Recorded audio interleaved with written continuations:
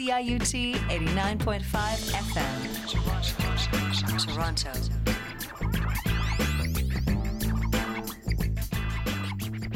Ooh, Lordy, my trouble so hard. Ooh, Lordy, my trouble so hard. Don't nobody know my trouble but God. Don't nobody know. And yes, you are listening to the Radical Reverend Show, and we are so very live. Isn't it great to have live radio still in this town? And yes, so welcome, listeners in listener land. Today is our leftist panel, and we have Emma Wakelin, first of all, and Emma is on the line with us today. We hope you're feeling better, Emma.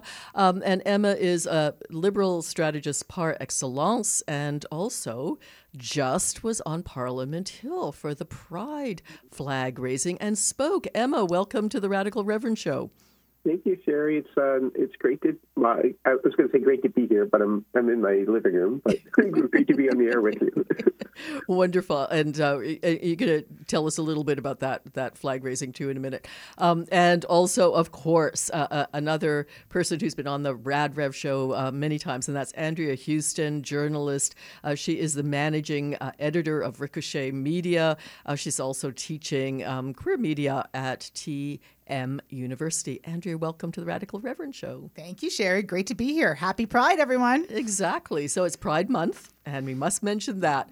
So let's start, Emma. So any other than getting sick, any news from Parliament Hill? What was it like? Were there? I mean, I hate to even ask this question, but this is the time we're in. Were there protesters? Was there pushback? Convoy folk? What happened?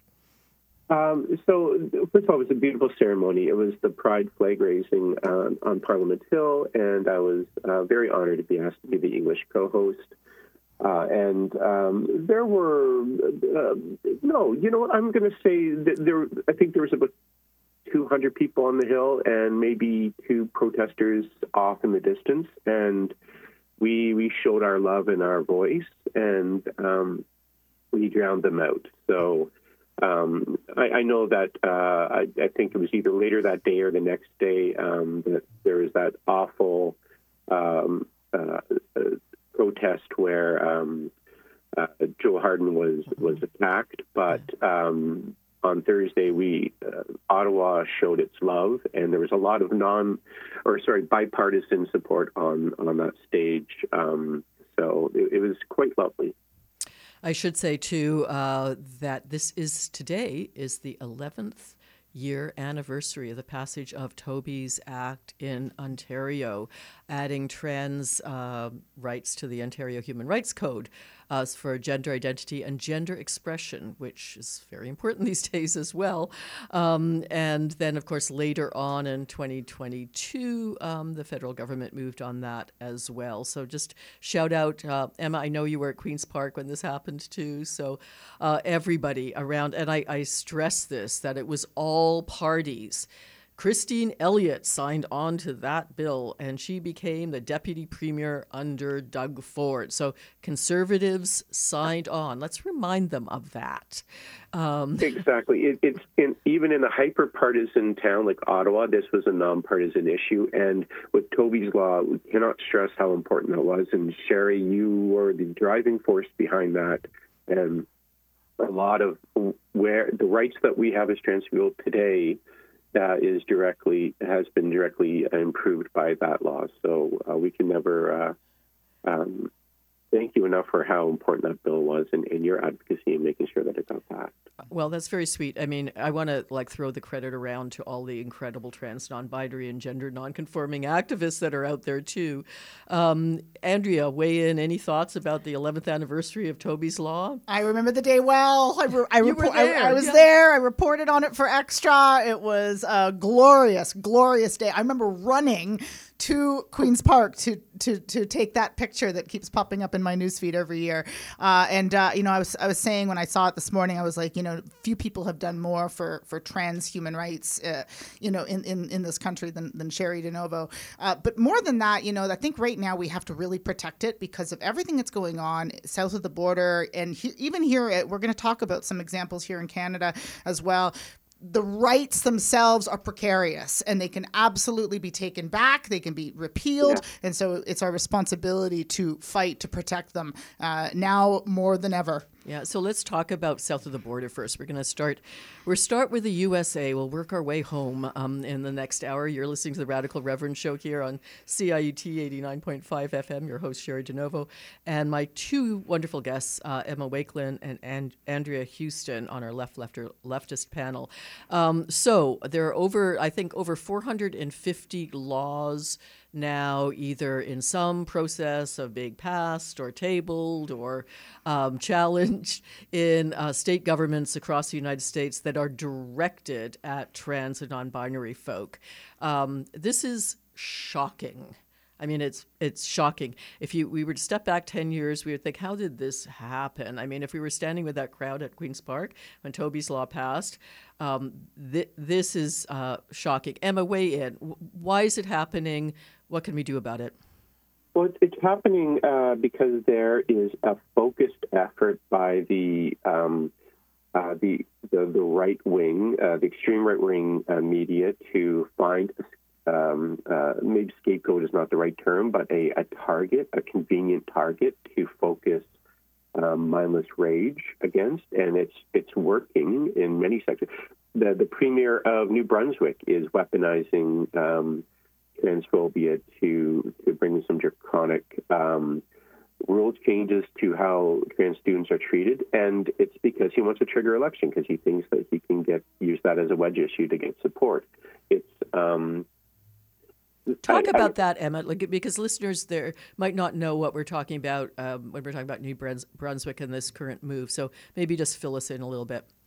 So New Brunswick is making some changes to its school policies that teachers or administrators cannot respect kids' the preferred pronouns or their gender identity unless it's signed off by a parent, which sounds lovely and it sounds logical, except that it allows parents who are not supportive or are abusive or transphobic or homophobic to ensure that their child gets locked back into that closet. And we know what the self-harm rates are for queer kids who are not affirmed. It's shockingly high. And as it's been said time and time again, when a queer youth is affirmed even by one person, if that's a teacher in a school, the rates of self-harm are reduced far below that even of the general population. So what the premier is doing is discussing, and it's going to kill kids. And I know that sounds like hyperbole, but it's not. The data is there. There are kids, queer kids in New Brunswick who are going to self-harm because they are not going to get affirmed or find that affirmation in school. And it's discussing that it's just being used so that Premier Higgs can find an issue to call an election and get a bigger majority or get a majority government that he doesn't have now. Which is terrifying in itself, Andrea. Get a majority on this issue, really? Maybe put your 2 cents in here. I mean, it also really undermines basic dignity and basic respect. I mean, these young people, whether they're students, under 18 or not, they're still human beings that have a right to live in dignity. Mm-hmm. And so this is, also the way the policy is written is, you kids will even need to have permission to have their nicknames used officially, or things that were just commonplace in schools that kids went to, their students and call me Mickey instead of Michael. This is what I like to be called. Even that will now need to be approved by parents. So this is just insulting to young people. This is it for me. It reminds me of the same conversations we had back during the GSA fight. Kids just that's the Gay Straight Alliance fight in Ontario, mandating that if students wanted to start a club, that they had the right to do that. It undermines their basic dignity that they want to have. To exercise their rights of free expression, exercise their rights of association, and just, be who they wanted to be. And Emma's absolutely right that this is nothing but a disgusting attempt to play politics and rile up the base to win an election. Now, going back to the states for a minute before we leave them alone, because I want to talk about Trump's being arraigned. So I want to mention that. Trump's being arraigned. But I mean, I keep sort of tweeting about this. Can we call it fascist yet? I mean, now we have in Florida, we have actual Nazi flags being flown on street corners and things. This is, to both of your points, this is a rise in the right targeting. This is the thin edge of the wedge. It's like classic Niemöller quote. First they came for the trans and non-binary, but guess what? Every other person in the queer community is going to be next, and then working out from there. So fascism, the rise of fascism. Let's call it what it is in the States. The same people who have kind of added to Trump's popularity since his arraignment. Emma, his numbers are going up since he's been arraigned. Talk about that. Well, I think that Trump was right, and gosh, please don't pull that quotation out of. But he was right back in the day when he said that he could probably fire a gun down Fifth Avenue and people would still applaud him. And it is right. The folks that his supporters and a shockingly, increasingly a large member of his party is all forgiving. They see him as the driver of their agenda, and they don't care what he does, and they don't. You can give them all of the evidence, and it won't make a difference. And they live in a different reality than we do. And I think when we talk about the rise of fascism and the rise of people like Andrew Tate and Jordan Peterson and others, it's because I think we have forgotten about the paradox of tolerance. And I saw a video today that explains it so well, and I'm sorry I can't credit it because my mind is kind of riddled with COVID at the moment, but that the idea is that hate and bigotry and fascism is a cancer. And when you allow it in the name of tolerance to fester, it will destroy our society and will destroy any semblance of tolerance we have.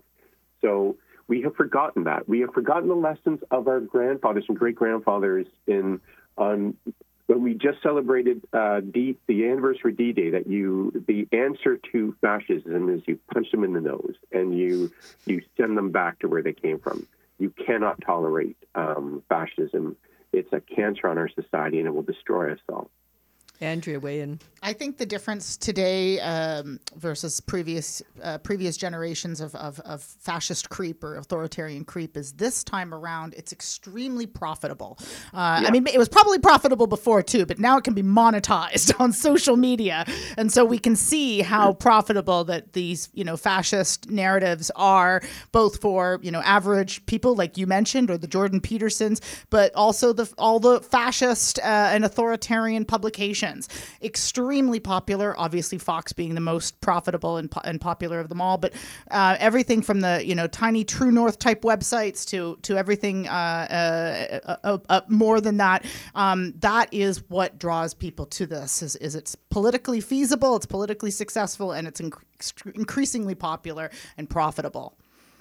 So the other thing is that we have learned that Trump could still run and still be elected and still govern from prison. Andrea, you brought this up. Crazy. This is a bizarre little truism about American law. Yeah. So I mean, this goes back to the founders, right? The slave owners who carved out the country and stole it from indigenous people.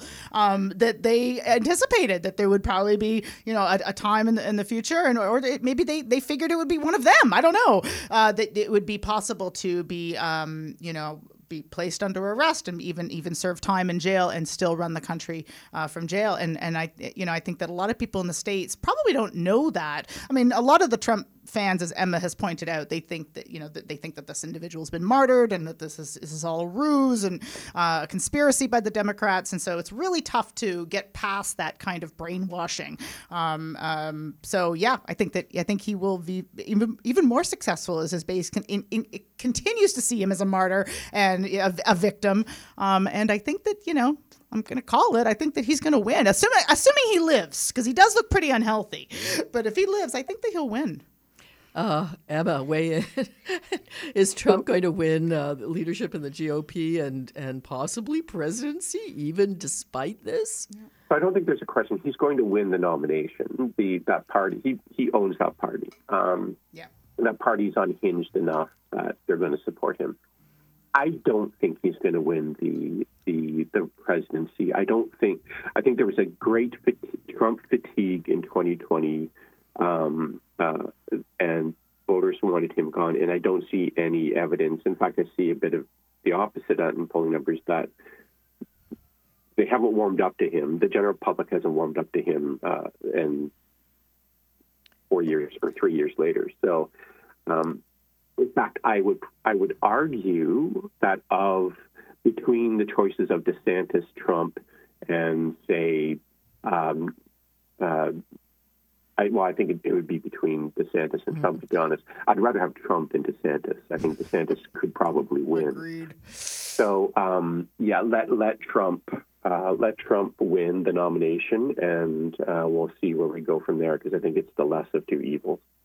And we're talking here about two very, very old men, though. I mean, this is also a bit problematic. But more to the point, and Emma, maybe just before we leave the United States alone, because let's face it,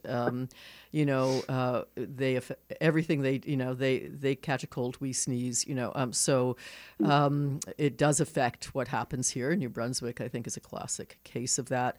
How do we begin to turn this Titanic around, and how to all of our American, and we do have American listeners and friends and relatives that live south of the border, what needs to happen down there so that fascism doesn't win? Oh gosh, if I had the answer to that, Cheri, in all due respect to your show, because I adore it, I probably wouldn't be on your show. I'd be on CNN making $10 million a year, because I'd be the smartest person in politics. But I don't know. Other than the progressives have to show up, and we have to start raising our voices, raising our flag, and stop being content. And to be honest, the general public has to start waking up as well. Because it's the only way to get rid of the cancerous tumor of fascism is to cut it out, and that's an invasive procedure. Andrea, too, and I have to think that education has a lot to do with this too, right? Yeah, well, and there's a good reason why they want to ban books, right? There's a good reason why they want to, erase history, because when you read history, when you read about, the more gruesome and unsavory parts of your history, it empowers you to be better, as a better person, and fight for a better community for you and your loved ones. But I think the only thing that can really help the U.S. right now, and possibly us as well, is a revolution. We are really at the last ditch effort to save human rights and prevent us from going down the proverbial rabbit hole into full-blown fascism, where trans people are being rounded up, and I mean, this is already happening in some states. Florida just passed a law where they can legally take children away from their parents. I mean, this feels very much like a period of history right before the rise of another fascist regime, right? This has happened before, banning and burning books, passing laws to break up loving families, is a really chilling moment in history. So I'm with Emma. I think the only thing that can help them now is full on revolution. Regular people who aren't maybe queer or trans or people of color who haven't been through, struggles, to stand up and use their privilege and power to call for change. I mean, that we're at that crisis level right now. If you're just tuning in, you're listening to the Radical Reverend Show. It's getting more radical by the moment here on CIUT 89.5 FM. And two terrific guests. Emma Wakelin, she's a liberal strategist. Worked across the aisle from Emma for many years at Queen's Park, and it was a good relationship. And Andrea Houston, who's managing editor of Ricochet Media, in the studio to talk about politics. Let's move it here. Queen's Park has wrapped up their session just last week, and now the MPPs, all of them have gone on summer break. So Doug Ford still, if I look at the aggregate polls, is still riding high, and would be elected if there was an election tomorrow with another majority. So Emma, let's start with you. How is that even possible? Well, I think, listen, I thought that the last poll had him at about 33 or 34%, and please correct me if I'm wrong on that. Doug has a basin, but he also has a ceiling. He's never really gone above that in support. So what Queen's Park and what Ontario needs is an effective opposition, and ultimately an opposition that can get people to get off their bums and to vote on Election Day. That's the trick. I mean, I saw a poll not too long ago that said if 18 to 43-year-olds actually showed up to vote, we'd have a very different government. So how do you get them to turn up to vote, Andrea? How do we get the young'uns to turn up to vote, to shift the political narrative, to demand change? Well, we need our worker party. We need the NDP to demand sweeping pro-left, pro-socialist promises, and actually follow through and actually fight for those promises. We need like AOC Bernie style, politics. We want socialist policies from our worker party. We want, fighting for public health care. The government, news today, I just read before coming here, Colin DeMello's story that the government is sitting on billions of dollars that they refuse to spend. Spend it. The worker party should be demanding that money filter down to the most needy people. We're in a crippling housing crisis, not just in Toronto, but across the province. People, like we were just talking before we went on air, people are, 40-year-olds are moving in with roommates. People are deciding between food and paying rent. This is not the contract that we all signed up for. This is not how it should be in one of the wealthiest countries in the world, one of the wealthiest provinces in this country. And so I really want to see the NDP start to really fight for issues that matter, sweeping populist policies. And unfortunately, we're not there yet, but I'm hopeful that will, because that is what's needed to really not only get the Gen Zs, the under 18s out to vote, 18 to 25, but everybody, all progressive people, I think, want this. And I think the analysis that's been done so far by the war room, so to speak, in the NDP caucus, the analysis up to now where, just biting at the left-leaning conservatives and the left-leaning liberals to win is a failure. And we've seen it doesn't work. So we need to try something new. So, Emma, and again, just to bring the federal scene into this a little bit, we've seen the expletive Trudeau campaign that's out there, that's clearly funded from within and without the country. This is big money.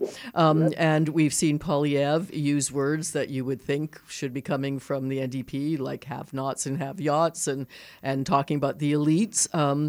It's a very strange political scene, and of course it's part of Queen's Park, although to date, having watched the House in session a few times over the last few weeks, Doug Ford seems to be playing it in the center a little bit more. What do you think? What's happening? Yeah, I think the fact that Doug hasn't gone all Poilievre is because he recognizes that Ontarians are largely not going to tolerate a far-right agenda. And I think that what that speaks to is that there is a large enough population in Ontario that can win an election if they have smart, progressive policies that speak to a broad coalition of voters, and that and I think I can only speak on behalf of the Liberals. I think part of the failing in this last election was that we did not give Ontarians a reason to vote for us. We only gave them a reason to vote against Doug Ford, and that just wasn't going to work in 2022, and it's not going to work in 2026. The Liberal Party has to give Ontario a cohesive plan of what they're going to do to get Ontario back on track, both economically and socially, and that's what voters are looking for. They're looking for a reason to vote for someone, not against right now. But get back on track economically. I mean, the Tories would crow that, hey, we're sitting on billions. I mean, they would see that as a good thing, right? We're not in deficit. Everything's going well. And they, of course, point to the federal Liberals and say, look at the debt they've run up. We won't do that. We're balancing the budget. And we're, by the way, I mean, I just saw their ad before I came here this morning.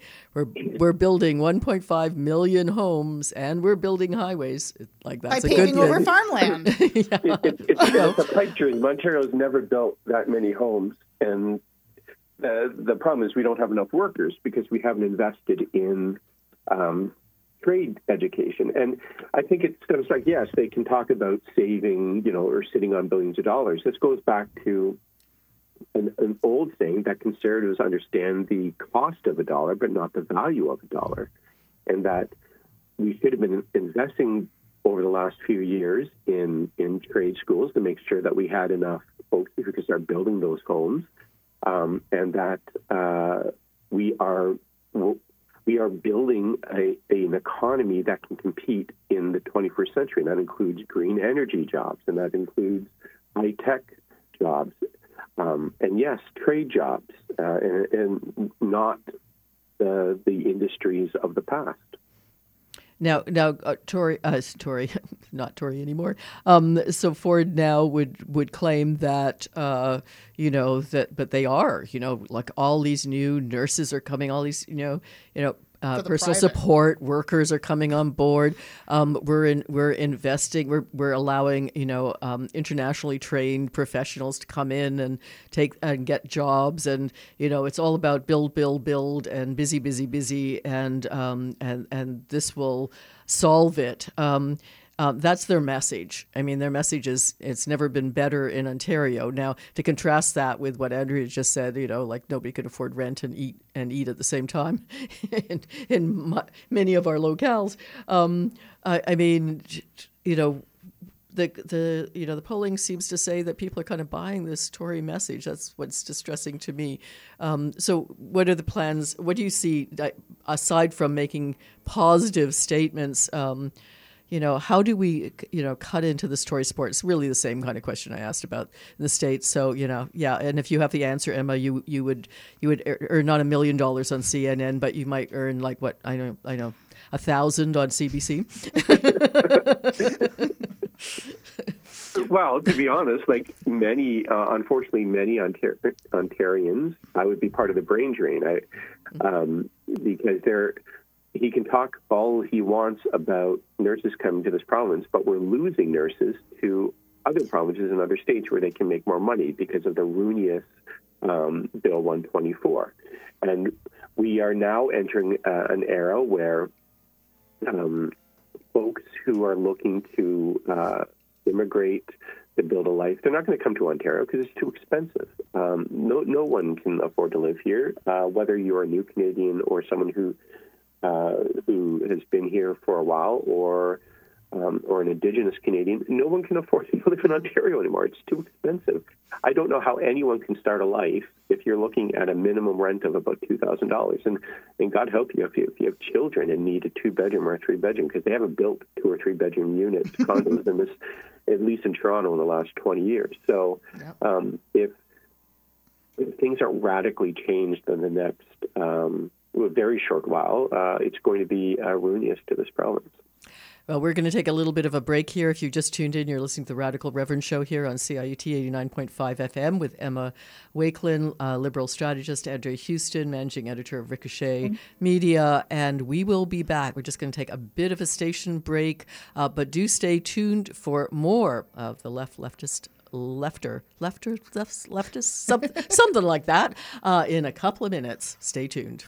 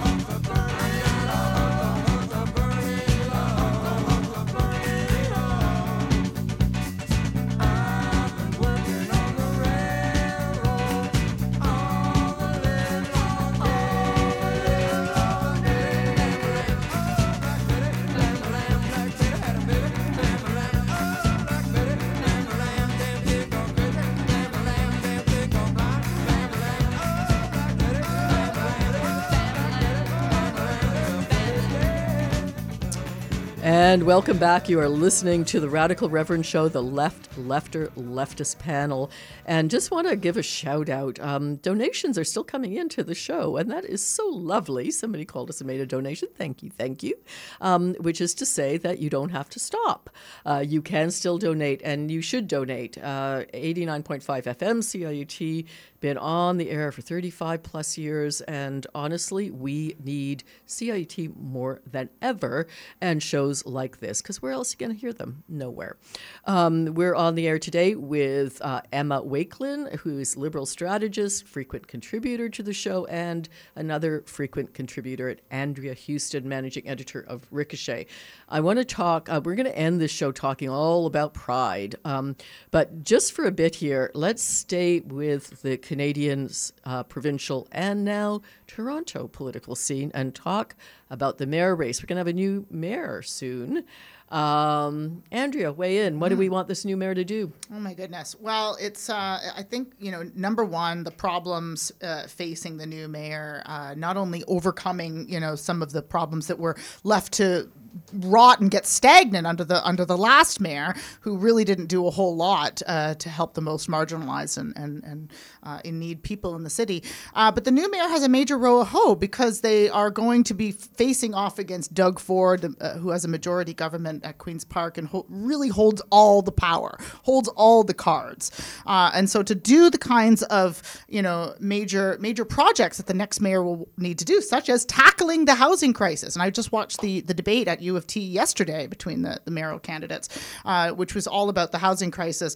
And there were some really interesting proposals that were put forward, things like land trusts and things like putting in policies at the municipal level to overthrow many of the policies that came out of the province, such as imposing rent caps on buildings that the city owns. All great ideas.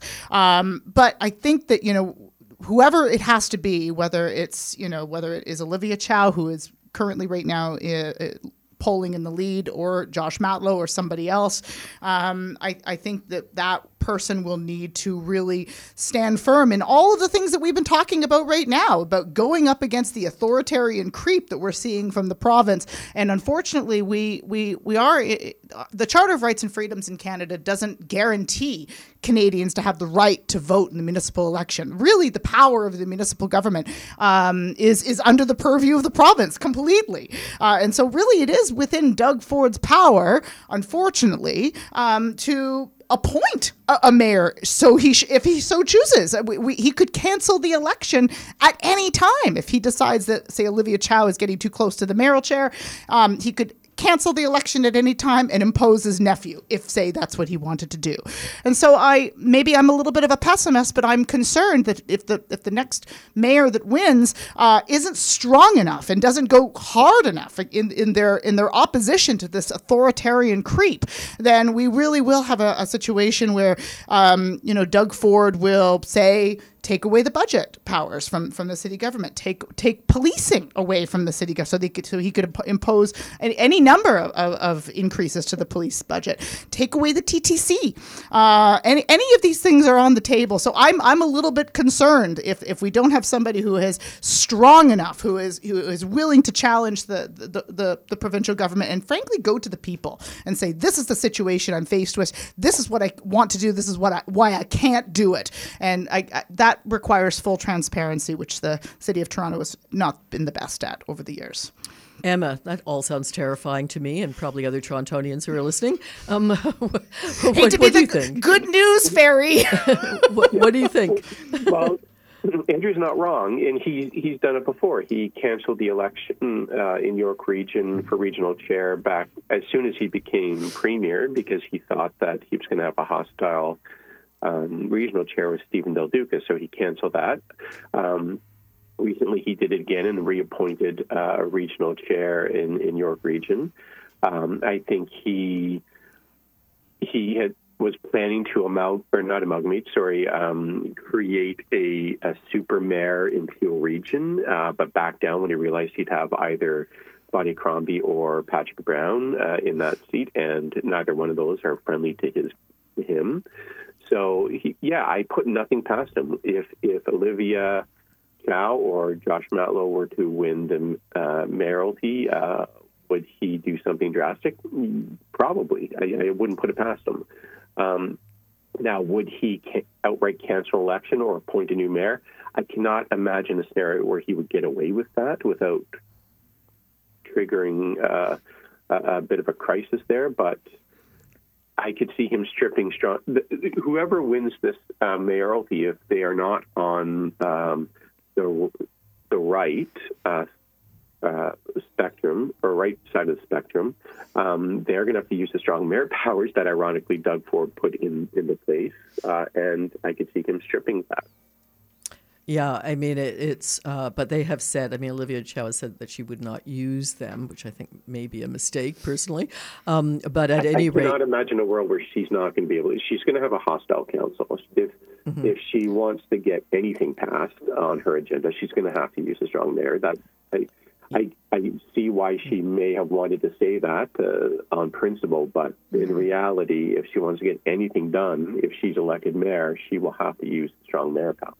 I mean, one of the aspects of this mayoral election, which people have been kind of skirting around, and I've had them on the show, is, how you're going to pay for it kind of question in terms of revenue. Now, Josh came out of the gate saying we're going to raise taxes, property taxes, which is one of the only tools the city has.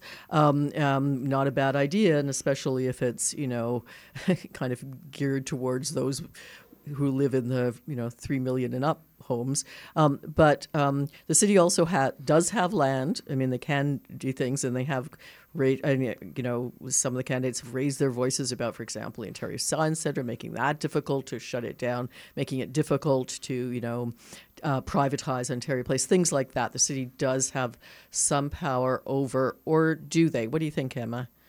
Can they make a change on issues that really Torontonians really do care about on that level? Without raising property taxes? Well, I mean, just with, getting away with it with Doug Ford still at Queen's Park. Well, the problem is, as Andrea said before, that he holds all the cards. If he wanted to, he could take, if he wanted, he could dissolve city council. The City of Toronto Act is an act of provincial parliament. It belongs to the city. So he could just say, Toronto doesn't exist anymore. It's part of the province. So, I wouldn't put it past him. He could take Ontario Place away from him. He could take the TTC away from him. He could do anything he wants. And he has a super majority because, almost 60% of Ontarians decided to stay at home last year.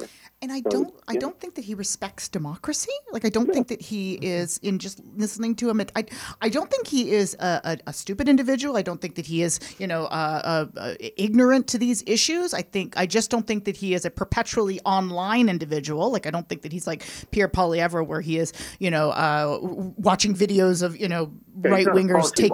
Huh? He's not a policy wonk. No, exactly. He's not a policy wonk, but he does take advice from people who are. Yep. And I think that, like you, I agree with what you said, that I just think that he enjoys the power. If push comes to shove, where he is, not going to be executing his agenda, or feels that the mayor of Toronto will be a bulwark to that, then I think that he will take drastic action. I don't think that he cares whether he pisses people off or whether that's going to create some kind of constitutional crisis. I think that he's more than happy to use the powers that are afforded to him. I mean, let's face it, and I'll put this out there as I wasn't alone. David Miller weighed in on this too. I was born in the city, haven't always lived here, but have lived most of my life here. I've never seen it this bad. I've never seen homelessness at this level. I mean, really, the TTC is now a moving home for the homeless. It's a moving shelter, is what's going on. Just from any kind of metric that you wanted to apply, Toronto is way worse than it was when I grew up here. Others see the same decay, and it's a decay because of lack of funding for the most part, lack of willingness to put funds forward. Even with homelessness, I mean, Emma, what is the priority, do you think, for the new mayor? What do they need to do, and what can they do? Oh, gosh, housing,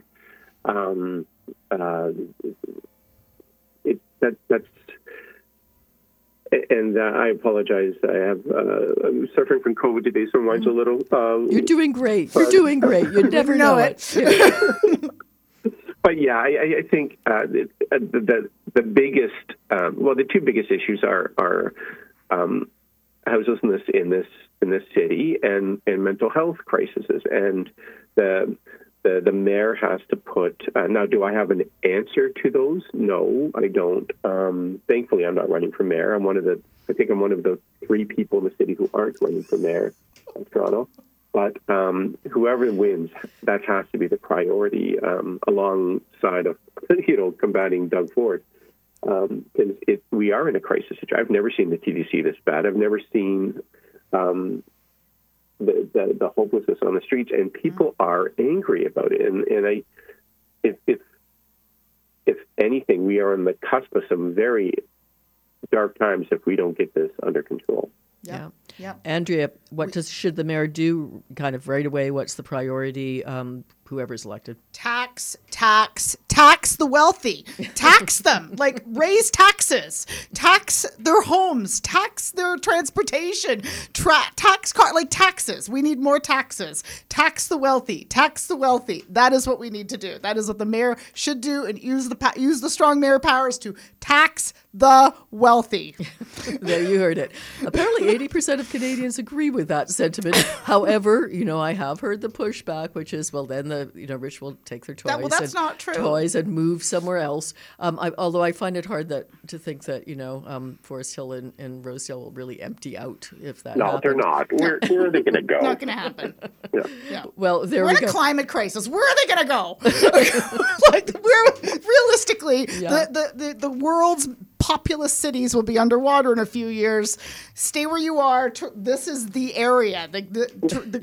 We are out of the entire planet. We are probably in one of the places on the planet that is the safest-ish. It is true.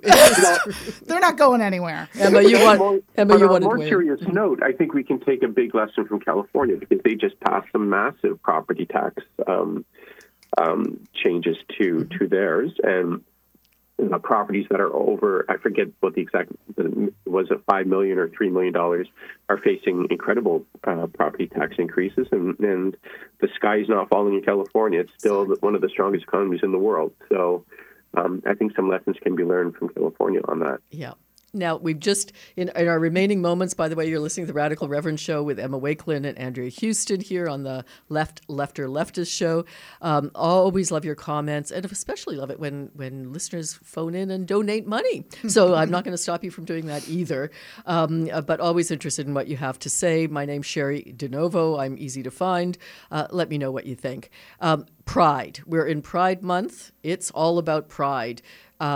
But and kind of keeping with the other themes of this hour, it's never felt weirder, in my experience, this Pride, because of what's going on south of the border, because of the attacks on trans, non-binary, and gender non-conforming folk, because all of a sudden everything old seems new again in terms of what we've been fighting for. Emma, are you concerned about security, and what should Pride, the organization Pride, be doing in the midst of all of this? Am I worried about security? Yes. Thankfully, there was an announcement on Thursday at the ceremony that the federal government is giving some money to, I think it was $1.5 million, to Toronto Pride and other Pride organizations across Canada to increase security. So yes, I am worried, but I think Pride. This is an opportunity for Pride to kind of go back to what it originally was: a protest and a call to action. And this is exactly what we need right now in the queer community: is to have a call to action to our allies and to the general public, because if we queer people right now are the first, I think, of the dominoes, and not to go to that cliche, because it has become a cliche because I think it's overused, but it's true. If I think queer people, they will come for us first, and then they will come for everyone else. They'll pick us off one at a time. And when you think about organizations like the LGB Alliance in the UK, which is just a well-funded hetero anti-trans organization that claims to be queer. If the B's think once the T's are gone, everything will be fine, the B's will be gone next, and the G's and the L's. So we have to make a stand, and Pride has to be a little more cohesive than it has ever had before, because this is the biggest crisis I think we've had since the 80s, since the AIDS crisis, and this is existential for everyone. Andrea. Yeah, I couldn't agree more with you, Emma, and I really have some questions about this money that's being given to Pride festivals. First of all, I want to know how it's being spent. To me, this seems like a downloading to police. This seems like an amount of money that's just being handed over to police forces. And for anybody in Toronto who remembers the last 15 years of negotiations and fights for Pride at the Toronto City Council level, remembers Kyle Ray, first openly gay city councillor in Toronto, who fought hard to have both police and garbage cleanup covered, and that's in-kind services that were offered by the city of Toronto. So my question is, why are we paying for paid duty police office? Why is Pride Toronto paying for paid duty police office when that is supposed to be in kind? Now, maybe that is a separate thing, but to me, this is an additional charge that really should have been covered with that agreement, that contract that was negotiated by Kyle Ray. Secondly, I do want to make sure that, when we're protecting ourselves, that it's not police. Like we should be able to protect ourselves as a community and not have to rely on police. So if fascists and anti-trans activists are showing up to drag story hours and driving riling up a base to try and bring people out, then, we need to do more as a community to protect ourselves. We should not be relying on police to do that for us. Police are not our protectors. They are our oppressors, Andrea, historically. You said something about a drag show, my family's from Belleville, and right now I just saw on Facebook before coming here that the drag story hour at the public library in Belleville was canceled because of threats from these anti-trans, anti-drag activists, it makes me so angry because this is a publicly funded institution. Libraries are supposed to be safe spaces for everyone, and it's not like it happened at the Indigo or a bookstore. This is the public library,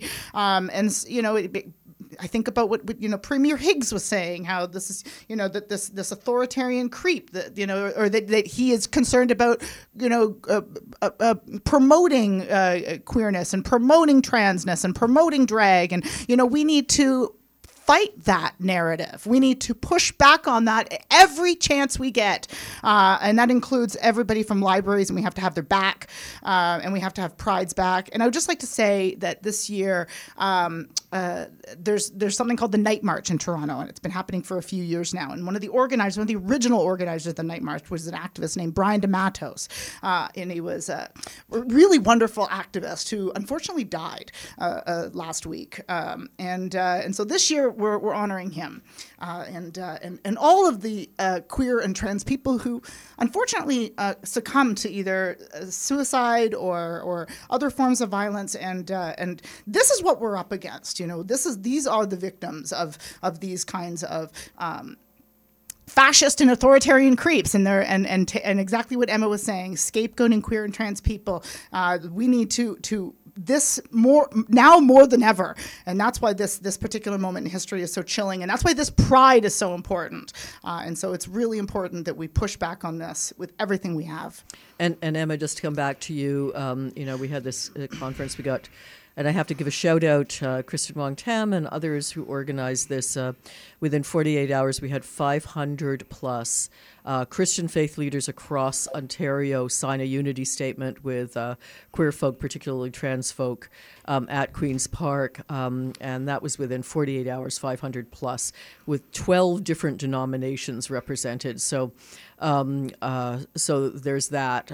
There are faith leaders coming out of the woodwork on side, which is wonderful to see, because sadly that's what's also spearheading some of the outrage against queer folk, and also but also to Andrea's point, I mean, and to yours, Emma, that they're trying to divide us. I mean, there was an organization, Gays Against Groomers, that folk were getting kind of flyers on. This is horrendous. This is very clearly American, but not only American, obviously, part of the strategy. So, Emma, some final words. I mean, about Pride. I mean, what do we all need to do going forward? We need to show up. So, and it, as an example, Pride is not just Sunday. It's a wonderful parade, and we should all be there on Sunday, but we should be there for the trans march on Friday night, because they're going to be targeting trans people. So we need to all show up Friday night. We need to show up for the Dyke March on Saturday to make sure that that is protected as well. Although I'd say, God forbid, any bigot trying to attack the Dyke Parade, because I think they'd be fighting off something more than they can chew. But we need to show up. We need to be. We need to have solidarity in the Pride community. They're coming for us all. And those LGBT Alliance, those Gays Against Groomers, they are fronts for the far right. They're fronts for evangelical Christian organizations. There's countless examples on Twitter of leaked screenshots of their internal discussions talking about how awful gay marriage is and how awful queer rights are. They're not us. They are wolves in sheep's clothing, and it's time that we stand together before we all fall. 100%. Thank you for that. Also, just an announcement here. The first ever, it's an official Pride event, and it happens to be happening at Trinity St. Paul's, but it's called Transformations. It's on all. It's the first trans-based, trans, non-binary, and gender non-conforming event that looks at all spiritualities right across the faith spectrum. There's going to be incredible performers right on Bloor Street, Bloor just a little west of Spadina, and workshops inside as well. And by the way, we are providing our own security. It's called us. So we will be looking after us there. But again, you'll see the posters up. I think they're all up and down Church Street. It's an official Pride event. Sadly, the only time you could get it was the same time as the Dyke March, but it goes from 12 to 5. So you can do the Dyke March and swing on over too. So hope to see you there. Andrea, last words. We just got a couple of minutes left. What do you hope for this Pride? Well, I hope for solidarity and action, and I really hope for everyone to be safe. But more than that, I want people to energize and politicize and radicalize your friends, radicalize your family, bring them out, talk to them about these issues. I have family who have gone down those right-wing rabbit holes, and many I don't talk to anymore. And I think maybe if I'd have had those conversations ahead of time, maybe they wouldn't have been romanticized by the Jordan Petersons and the Tucker Carlsons. So we need everybody who maybe doesn't understand these issues. We need to help them understand, because it is now or never. Can I say one thing about the Airbnb? Yes. Oh, yes. Yeah. Quickly, so sorry. Real quick, Ricochet Media, where I'm the managing editor of, we have launched a national investigation into Airbnb, and I talk a lot about housing because this is really at the root of the housing crisis. Airbnb and other short-term rental sites have really cannibalized many rental properties, many of the prime rental properties that we all want to live in. We want to live near the waterfront. We want to live in Kensington. We want to live near markets. And these are the properties, unfortunately, have been handed over to short-term rental sites. So go to ricochet.media. We are fundraising to hire 4 journalists across the country, paid at a living wage, to investigate this, dig into it, file FOIs, make those connections, and demand accountability. And we're crowdfunding. We need your help. Thank you, Cheri. Thanks. So until next time on the Radical Reverend show, yes, get active, show up. That's the message to walk away from. Don't be quiet. Use your voice. Till next time on the Radical Reverend Show. Them. Ooh, Lord, ain't my trouble so hard. Ooh, Lord, ain't my trouble so hard. Don't nobody know my trouble but God. Don't nobody know my trouble but God. Ooh, Lord, ain't my trouble so hard. Ooh, Lord, ain't my trouble so hard. Don't nobody know my trouble but God.